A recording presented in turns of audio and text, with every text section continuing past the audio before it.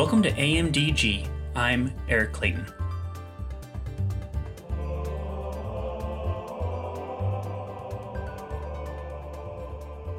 As a graduate of a Jesuit university, I've certainly been told to go and set the world on fire. I've walked down halls lined by the text of St. Ignatius's famous prayer for generosity, and my wife and I were so moved by Pedro Arrupe's well-known prayer about falling in love that we had it read at our wedding. Little did I know that all of it was, for lack of a better term, fake news. My guest today is Father Bart Giger of the Society of Jesus, a research scholar at the Institute for Advanced Jesuit Studies, assistant professor at the School of Theology and Ministry at Boston College, and the general editor of Studies in the Spirituality of Jesuits. He's also the editor of a forthcoming new edition of the autobiography of St. Ignatius Loyola. But I came to know Father Giger through reading some of his works, essays that thoroughly take apart some of my Ignatian misconceptions. As Bart will discuss, and as you might have already guessed, some of the most famous lines attributed to St. Ignatius or Father Arrupe are misattributed, if they were ever uttered at all. Now, if you're like me, you might say, well, who cares? Prayers that teach me to be generous and to serve God are good, right? Falling in love with a God who is love is a beautiful thing to read at a wedding. No? Well, it's complicated, and that's what Father Giger and I get into. Remember, if you like what you hear, share our podcast with your friends and leave us a nice comment.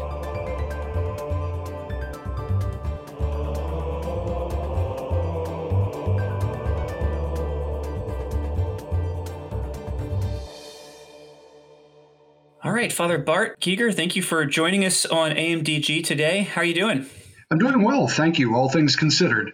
Staying safe in the quarantine? Yeah. I'm getting to know my Jesuit brothers in a quality way I never have before. Yeah, but much better than you ever hoped to, I bet, right? Good. Well, we're excited to have you join us today and to talk a little bit about your work and your research. And I know that your research first came across my desk because it kind of popped a few bubbles I had in my mind about the life of Ignatius and things he had said and done. And so I wonder if you could give us just the elevator pitch to about your work. Sure. This is some work that I'm doing on the side, actually. I wouldn't call it my principal focus, but something that I've been doing for the last 10 years is researching common myths and misconceptions about St. Ignatius Loyola.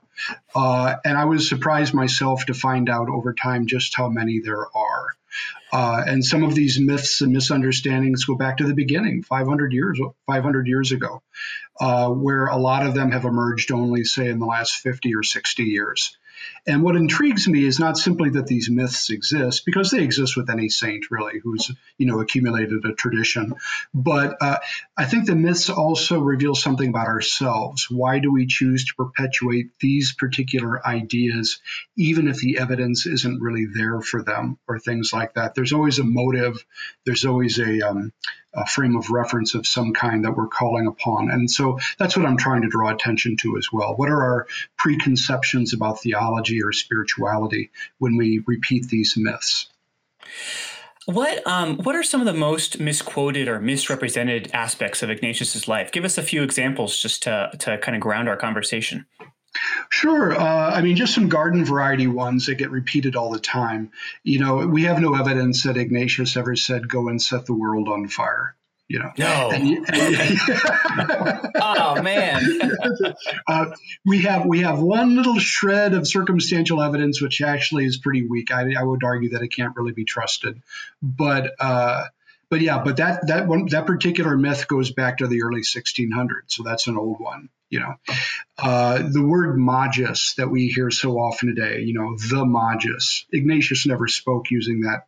That was a common word in Latin that he would have used a lot, but he never spoke about the magis as an aspect of his spirituality, which is something that a lot of people don't realize. Those are probably the two of the biggest ones, but there are quite a few. So how, just take one of those or a different one. How do these things get started? Where do these, myths that are rooted in kind of strange Latin words catch hold in the imagination of our church, for hundreds and hundreds of years? Where do they begin? Mm-hmm, mm-hmm. Boy, a lot of them seem to originate from passing comments that people made a long time ago, which just kind of seem to snowball over time. So, for example, there's a common myth that after Ignatius had his spiritual conversion, when he was living in the village of Manresa, that he spent about 8 or 9 months in a cave, kind of living like a hermit in a cave and writing the spiritual exercises. And even to this day, the Jesuits in Spain, we have a very large church over the side of this cave. Maybe you've been there. And there's a chapel that's actually built on the inside of the cave. What many people don't realize is that Ignatius never mentioned a cave at all during his lifetime. And the earliest reference that we have at all that Ignatius was in that cave was 70 years after he had died, when some people who were being interviewed for his beatification made a passing comment that, we think he traveled to this cave once in a while to pray.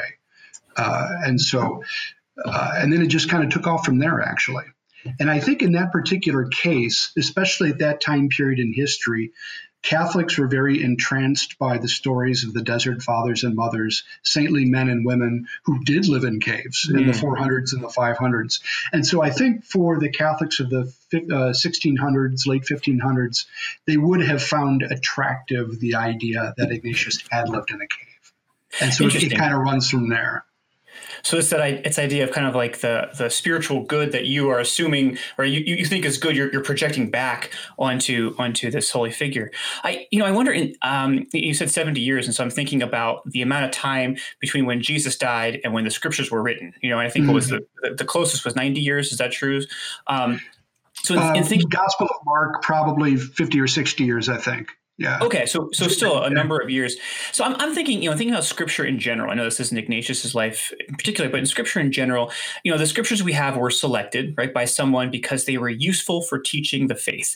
But they often contradict, either in tone or in content or in emphasis. Here, I'm thinking of Paul having no horse. Where do we, where should we draw the line between historically factual and spiritually useful in Scripture and holy writing? And particularly, even just thinking about Ignatius in the cave, that I find that image very powerful and helpful to me. So where is that line drawn, and what's the harm in having something historically incorrect but spiritually useful? Okay, very good. If you don't mind, I'll just jump to that main question. If we start to get into the history of Scripture, that's going to start getting really on us. But cut to it. Yeah.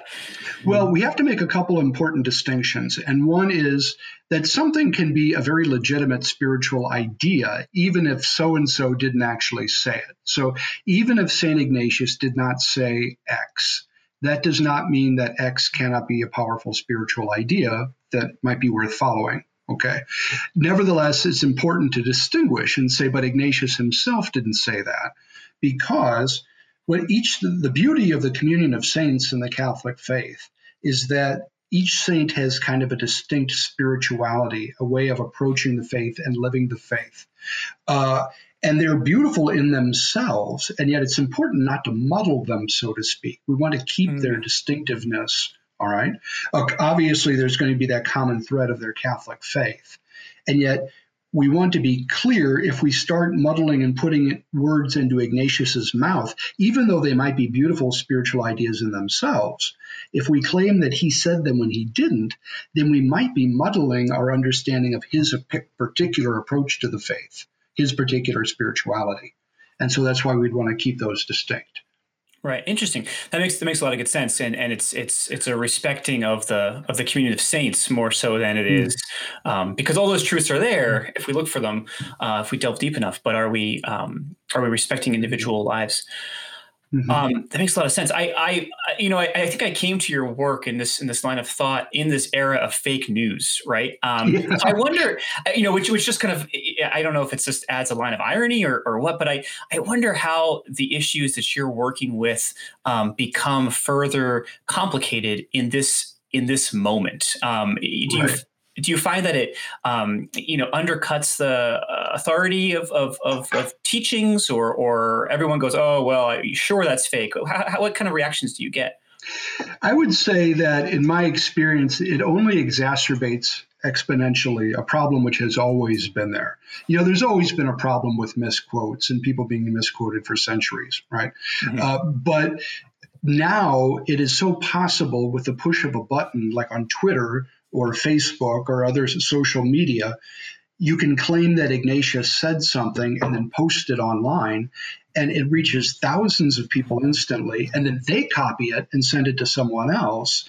So we have a huge problem right now. If you go online, you'll find all these quotes by Ignatius that he supposedly said that have only been spread in the last couple of years because people wrote something on Facebook or whatever and then claimed that Ignatius said it, to be honest with you, a lot of these supposed quotes are pretty, I would call superficial. And so it doesn't do Ignatius a lot of favors to claim that he said them. I think one of the claims was, an Indian Jesuit had posted an observation on Facebook, and he wasn't claiming that Ignatius said it. He was just saying it on its own. It was something to the effect of, whatever you're doing right now, whatever it is that gives you pleasure, that's what God is calling you to do, or something like that. And then someone cut and pasted that and claimed that Ignatius said it. It's, for the last several years, it has spread like wildfire. You'll find it all over the internet, And so, yeah. So what's the antidote to that? How do you combat that?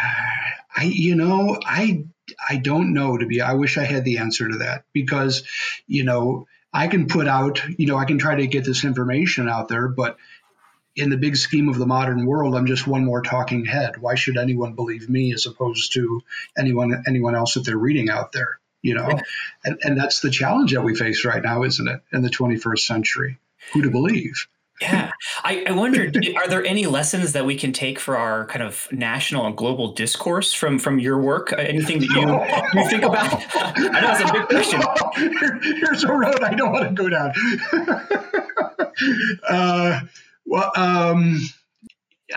That's such a big question. I would simply say that spirituality, like politics, I think, has the tendency to lapse into a lot of jargon, which we use all the time, and perhaps never really stop to reflect, well, what does that actually mean? Or where did we get that?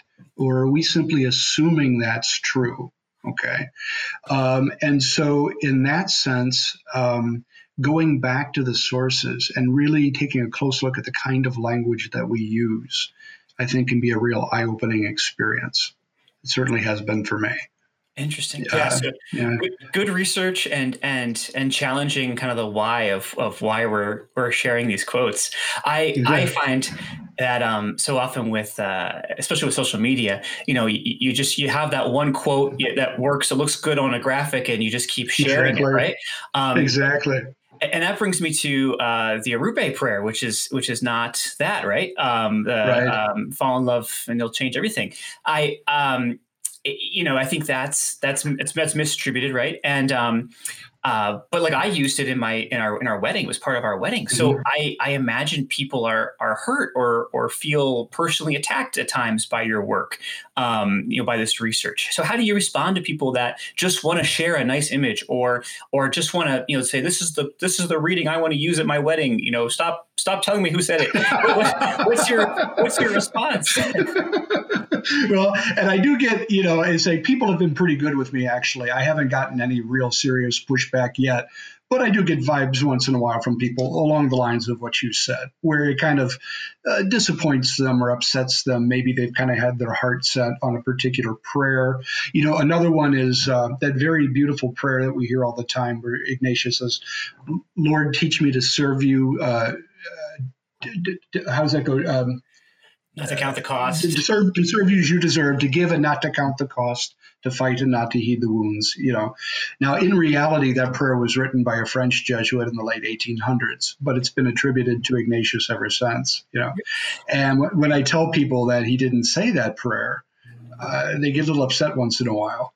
And but my response is this, Eric. I would say, the content of the quotation, the prayer itself, or the quote from Arrupe, still has meaning and significance in itself. I mean, if someone likes a particular quote for what it's communicating, then great, go ahead and use it. There's nothing, to say that Arrupe didn't say it is not to undermine the content of the quotation itself. Right. But if we start willfully attributing certain ideas to people because we wish they would have said it, I think we start going down a dangerous road if we start taking that approach to things. What's interesting too is that it seems to me that rather than there have been being two great Jesuits that we should quote, Ignatius and Arrupe, then suddenly we realize that there's a whole bunch of other Jesuits or just good holy people that have said really impactful things, and maybe we should again back to that communion of saints idea that there is a wealth of spiritual wisdom across the globe, that we should be kind of delving into, right? Do you find that there's a tendency to create superheroes and leave everyone else behind? Well, it's funny you mentioned that, Eric, because you put the nail on, hit the hammer on the nail. What's a metaphor I'm looking for there? You hit the hammer. I got it. I just got it.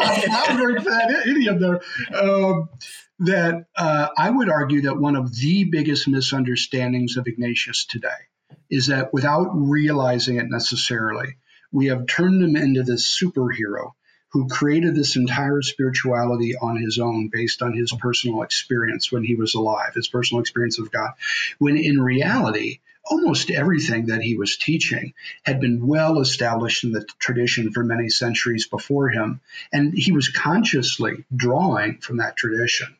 And he would have actually been mortified if he thought the Jesuits are saying that he came up with this on his own. And so I would argue that one of the primary ways we misunderstand a lot of what Ignatius was saying is because we fail to understand that tradition that he was drawing from. Interesting. And also, I know I've read a piece of yours where I think you delve into, back to that kind of the prayer of generosity that is falsely attributed to Ignatius. We both misunderstand the tradition, but then we misunderstand that person's spirituality too, right? Because didn't Ignatius live a different kind of a way, or encourage his Jesuits to do something different than to give and not to count the cost? That's exactly right. As I would say, some quotes are harmless enough. Ignatius didn't say go and set the world on fire, but okay, no big consequence there one way or the other. But there are certain other misquotes that I would argue really do misinterpret or misrepresent his fundamental values. Now, it doesn't mean that they're objectively wrong. It just means they're not his spirituality. So, for example, Ignatius was very, very clear that he wanted Jesuits to accomplish the most good that they could for God over the course of a long, healthy lifetime. Okay. Mm-hmm. Ignatius says, look, I'm dumping all this money into your education and your formation. I don't want you burning yourself out in 3 or 4 years, right? I want to squeeze 60 years of service out of you. All right. And so he would tell Jesuits, he'd say, I want you to take a vacation every year. I want you to make a retreat every year. If you can, get 3 squares a day, sleep 6 or 7 hours a night, none of this flogging yourself and fasting for a week at a time, And so this idea of to give and not to count the cost, to fight and not to heed the wounds, Ignatius would say, no, I want you to take care of your wounds, patch yourself up and be healthy so that you can go back out there. Now, does that mean that the spirituality you represented in that prayer is wrong? No, it's not a matter of being wrong. It's a different way of serving God. It's a different spirituality, but it's not Ignatius. Interesting. And I mean, it seems just, living in this pandemic moment, it seems to have really immediate impact because if a Jesuit, just to think of it, a Jesuit or a collaborator, someone, living out the Ignatian tradition were to read that prayer, they might say, oh, I need to still go out to the mission sites. I need to be in the streets. I have to, give and not count the costs, fight not to heed the wounds, and get sick and die if that's what happens, right? As opposed to what you're describing from Ignatius sounds more like, well, we need to be able to serve others. I think as Father General was saying a few days ago, right? We need to survive so that we can help others survive, right? We need to help others thrive, which is certainly all bound up in our larger religious tradition, but feel very different within the Ignatian tradition. Is that true? Is that fair? Yeah. Oh, absolutely, absolutely. Ignatius. If we are going to use that word, the Magus, all right, I think in a way that was authentic to Ignatius, and he says this very clearly in the Jesuit constitutions. If you want to follow an Ignatian spirituality, that always means looking at the big picture. You've heard the expression "think globally, act locally." Yeah. That actually is a pretty good description of Ignatian spirituality. Okay. Ask yourself, look at the big picture, which of all the good things that I could be doing for God, which ones are going to help me bring the most people that I can to God? And then do those, and then have the courage to let the other good things go. And if you try to do everything, you run yourself into the ground, and then you're no good to anybody. So paradoxically, serving the greater glory of God means that sometimes you have to say no to good people who ask for your help. And that can be very hard to do. Very hard to do. Yeah. And definitely adds another an important layer to Ignatian spirituality in general that might have been missed altogether if you feel like, oh, no, I just got to drive myself into the ground until I got nothing else to give. Exactly. And there were actually many young Jesuits when Ignatius was superior general who wrote to him, wrote letters, what you just said, oh, Father, you'll be so proud of me. I'm working until I drop and that kind of thing. And he wrote them letters chastising them. Go home and get some sleep. Now, a very concrete way in this era of the coronavirus where this kind of tension manifests itself is probably many of us are familiar with the name Aloysius Gonzaga, who was a young nobleman. If I remember correctly, he was about 26 or 27, who joined the Jesuits. And the plague was ravaging Europe at this time. The plague was ravaging Rome. And what he would do is leave the Jesuit community and go and work with the plague victims. And every time you see these pictures of Aloysius Gonzaga, these paintings, he's always very tenderly holding a plague victim, right? And so he himself caught the plague and died of the plague, right? And so he's kind of held up as this model of holiness for emulation. But what's the part of the story that you never hear about? Well, it's that every day he went back home to his Jesuit community and ended up infecting other guys in the house. Oh. Do you see what I'm saying? Yeah. There were Jesuits who were getting sick and dying, all right, in the Jesuit community. I'm not saying he necessarily was one who infected them, but Jesuits were getting sick and dying in the Jesuit communities, and the superiors were very reluctant to let their men go out and help the plague victims. Because, again, it was that thing that in the long run, we're going to be able to do more good for God if our men stay alive, in the here and now. So it's a hard decision. It's a hard decision to make, but it's a very Ignatian decision. Yeah, and with that story, it was always hard to hold up. Our tradition is one of martyrs, right? But it was also hard to take these stories out of context and looked at through the full view of the tradition that it is interesting to think more about. I want to ask another question about tradition, and this again comes from something you wrote. So hopefully you can flesh it out better than I can summarize it. But I deny everything. Yeah, that's good. That's smart. So you noted, right, that Henry Nouwen and Thomas Merton have injected new perspectives and ideas into Ignatian spirituality, and I think the example you used was this idea of desires, right? Right. Desires as the origins of desires versus the objects of desires, which I hope you can delve into a little bit more after I ask this question. But right. So while not perhaps intended by St. Ignatius and others who were crafting Ignatian spirituality over time, right? Is this not a natural development of Ignatian spirituality, keeping it relevant and reflective of modern times and needs? Right. Okay. Just to kind of break open what you were asking about, just for those who may not be as familiar with this question, many, probably the great majority of books that you read today on Ignatian spirituality will use language like trying to locate one's deepest desires or most authentic desires, things of that nature. And what they will very often say is once you have located your deepest desire, maybe it's to get married or to be a priest or to be a doctor, whatever it might be, then that's God calling to you in that deep desire. Okay. Well, the thing is, Ignatius never used that language, anything of that sort. Okay, identify your deepest desire or something like that, or authentic desire. That language comes from, as you just said, Father Henri Nouwen and Father Thomas Merton. And their spiritualities, their books on spirituality were very, very popular in the mid and late 1900s. And so a lot of Catholics, either consciously or unconsciously, start absorbing those ideas into Ignatian spirituality. All right. The problem is that's like trying to fit a square peg into a round hole. Again, you're talking about two very different spiritualities. Okay. So again, it's not that there's anything necessarily wrong with that idea, I would say, but it's not Ignatian. And so the difference is this. And I would just add for listeners that neither Nouwen nor Merton were Jesuits, right? Merton was a Trappist monk, and Nouwen was he in an order? I don't even know if he was in an order or not. Diocesan, if I remember correctly. Okay, all right. So both would have been kind of outsiders to Ignatian spirituality in some ways. That's right. Sorry, keep going. And, so the basic idea is that for Ignatius, what he actually said was, today we tend to think of like choosing a vocation in terms of personal fulfillment. What's going to make me happy? What's going to make me most authentically me? Okay. Well, that's kind of a 20th century psychology that we're superimposing on Ignatius. What Ignatius believed, and he's drawing from the tradition here, is that happiness is a choice that we make. I can be happy being a priest. I can be happy being married. I can be happy doing all kinds of different things. All right. Happiness is a choice. The only question I need to worry about is, in light of my gifts, limitations, and circumstances, which of these good options before me is going to enable me to make the biggest impact on God's people over the course of a lifetime? Right. Ignatius said that's what we should be asking. Now, the answer is not going to be the same for everybody because we come from very different contexts, right? But Ignatius would say that's a question that all of us should be asking.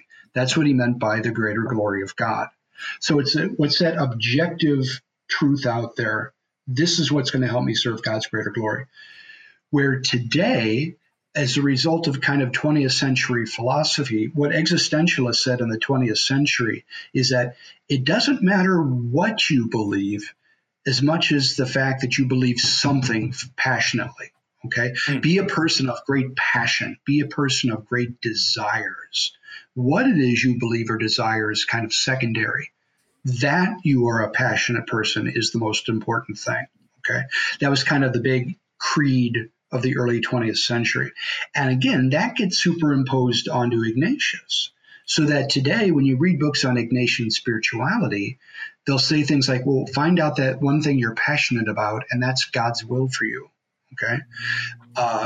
Which, again, it might be a legitimate spirituality in itself, but that certainly is not what Ignatius said.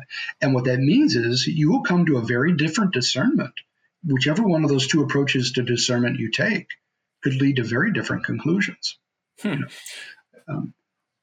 Is there? So I mean, I know this is going to be a simplified question, but is it bad? Is this bad that this has happened? And bad's probably the wrong word. Or is this a natural evolution of a tradition, of a spirituality? Where do these things? When do these things stop evolving? Or do you have to be? I mean, these are two non-Jesuits we're kind of thinking about, right? Is it? Do you have to be like in the club to be able to write the next chapter?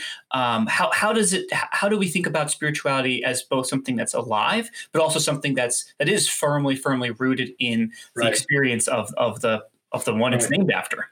Right. That is the great, that's the great mystery of everything, right? That goes to our Christian faith, Catholic faith in general, is, keeping it rooted in the tradition and yet adapting for the present needs.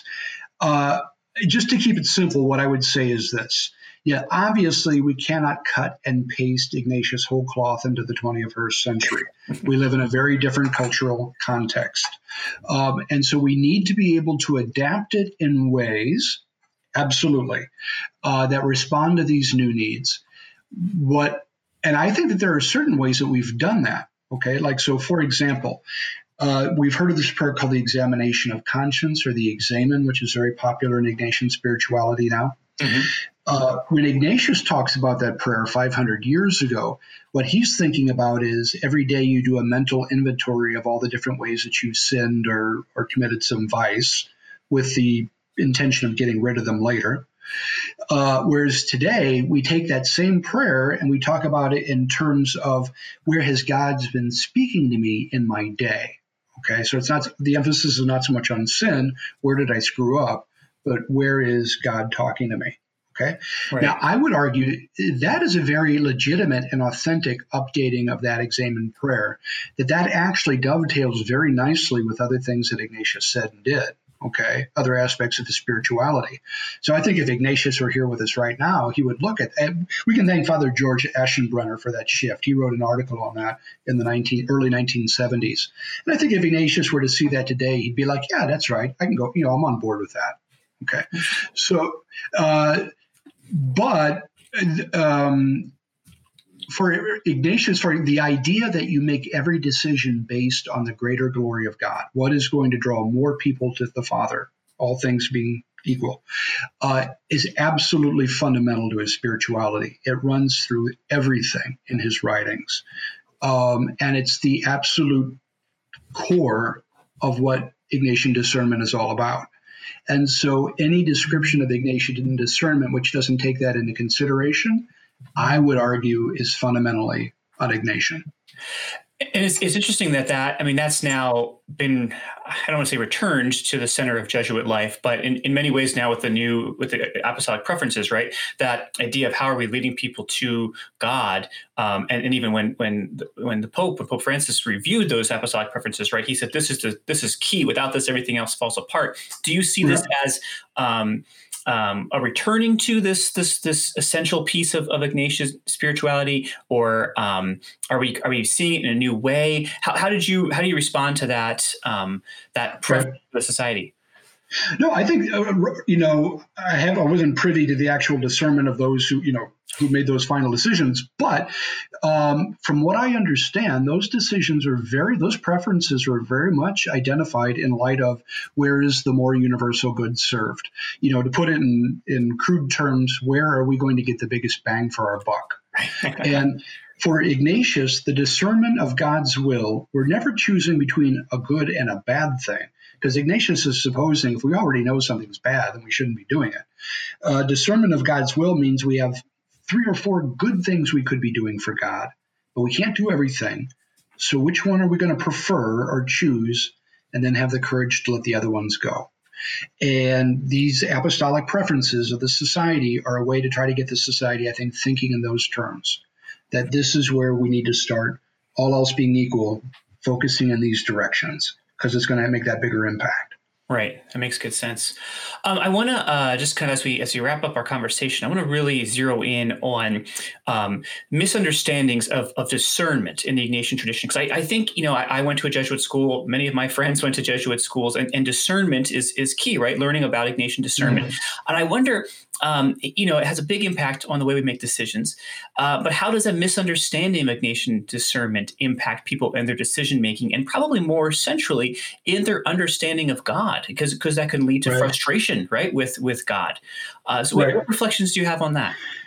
2 things I'd like to share with you in that regard. And one is, I was reviewing a book written by a Jesuit. Now, he's passed away since then, but written by a late Jesuit, in which he wrote in there that Ignatius invented discernment, right? Mm-hmm. I almost had a heart attack, because that's like saying Ignatius invented prayer. Right. Discernment is a practice that goes back 2,000 years, and even before Christians, the ancient Jews were practicing it. So one big misconception about discernment is that there's actually 2 different kinds, and we tend to mush them together without realizing it. Right. And one is the discernment of spirits, and that is we're trying to identify who is speaking to me. Okay, which spirit is speaking to me? Is this in this emotion or this thought or this idea that keeps coming to me? Is this God trying to tell me something? Or is this my own human thinking, my own baggage or fears, whatever it might be? Or is this the evil one, the enemy, who's trying to confuse me in some way? And so the discernment of spirits, and there's actually techniques and tips. There's a whole list of techniques that Ignatius provides, but they're rooted in the tradition about how to do that. Identify who is this voice that I'm hearing. Okay. And so discernment of God's will is about, you're not asking the question who, but what. What is it that I'm going to do in this situation? Okay. What am I going to choose to do for God? The distinction would be like, you have a bunch of people coming over to your house for dinner. You need to cook something, right? What are you going to cook? You have to make that decision. But before you can even make that decision, you first have to look into your pantry and see what ingredients you've got, right? And are these good ingredients? Are they healthy ingredients? And once you've determined what's in your pantry, then you can make the decision about what you're going to cook. And it's the same thing in discernment. Discernment of spirits is I'm kind of analyzing my mental pantry, all the thoughts and desires and feelings, which ones are good that I want to use that are from God, or which ones are maybe from the enemy, throw those out, okay? And then once I've got all that sifted, then I can make the decision about what I'm going to do, how I'm going to act. I don't know if that makes sense or not. Yeah, no, that makes but sense. I think that cooking analogy. So the second thing is this. One of the reasons why I would argue that it's important to get Ignatius right on this issue, and I fell into this trap myself. Today, when it comes to discerning God's will, what is it that God is calling me to do? We tend to have this idea or presumption that God's got a very specific thing in mind that he wants you to do. He wants you to get married to this particular person and, do this particular job and have this many kids and whatnot. And when you look at discernment that way, it becomes a matter of let's try to figure out or guess what God is thinking, right? And right. we better hope we get it right, because if we don't get it right, if God's got that one thing in mind I'm supposed to be doing and I get it wrong, I'm going to be unhappy the rest of my life, right? Right. And what that does is people become paralyzed with fear.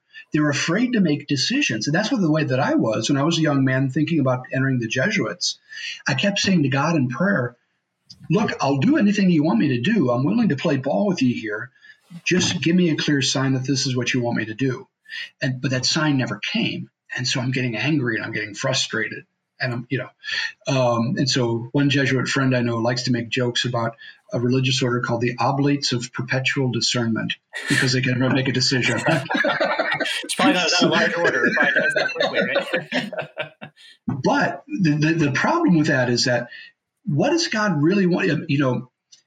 Imagine a wife who says to her husband, sweetheart, when the last kid leaves the house, what would you like to do? How would you like to spend the second half of our life as a married couple?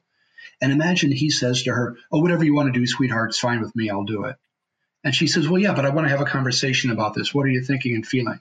And he says, really, it doesn't matter. Whatever you want to do, I'll do it. Okay.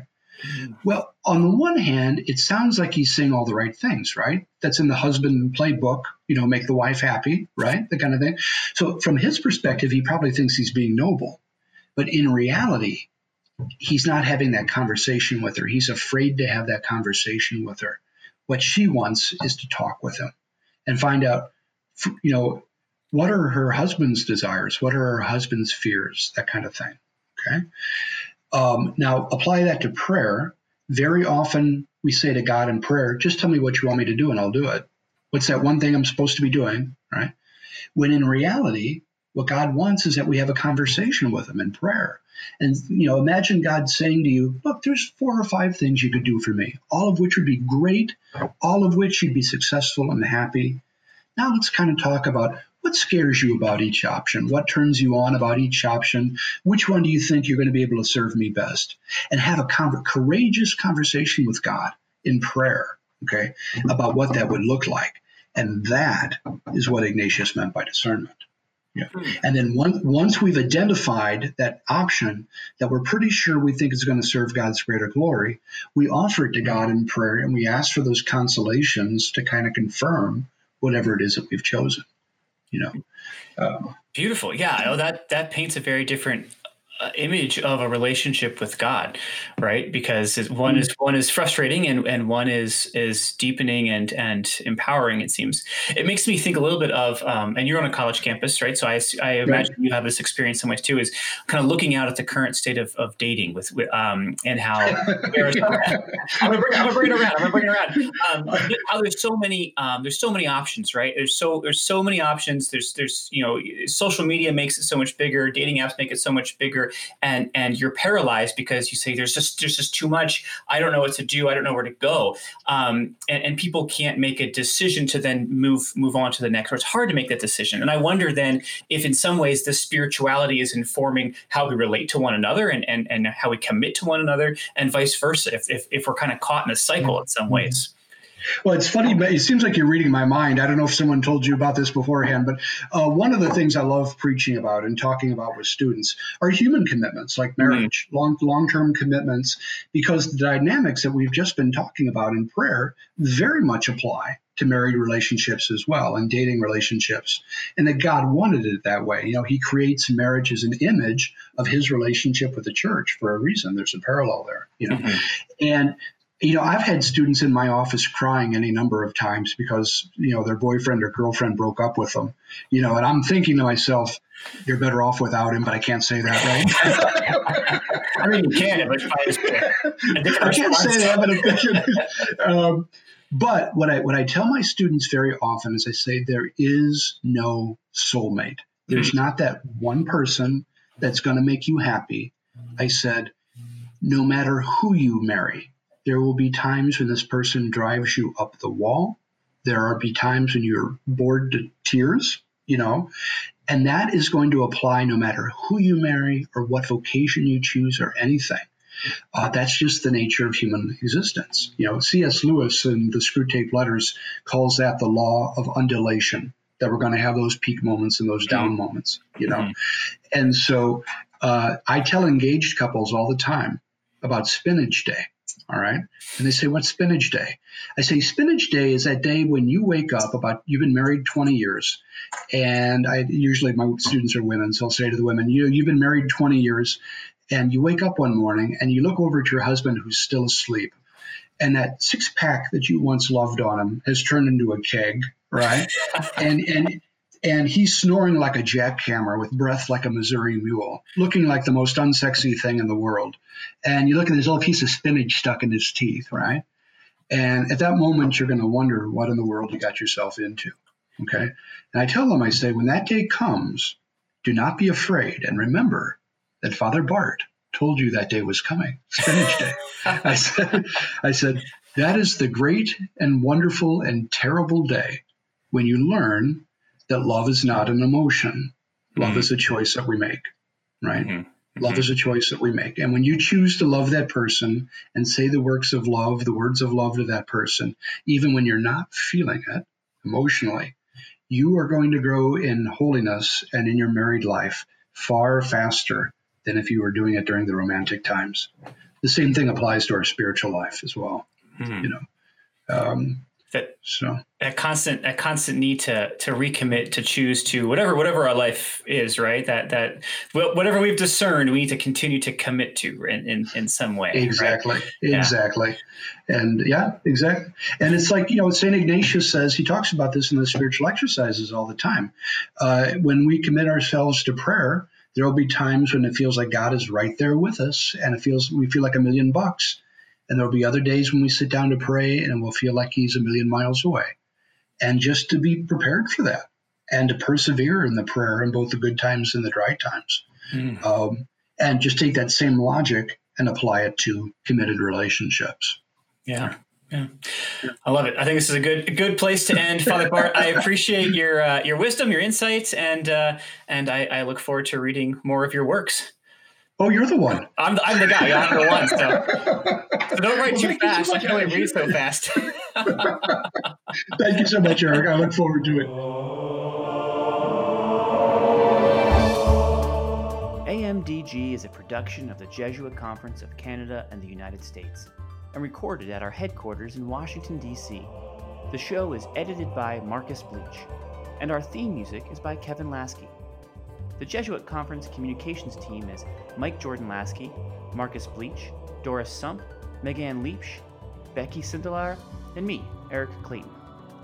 Connect with the Jesuits online at jesuits.org, on Twitter at Jesuit News, Instagram at We Are the Jesuits, and Facebook via facebook.com/Jesuits.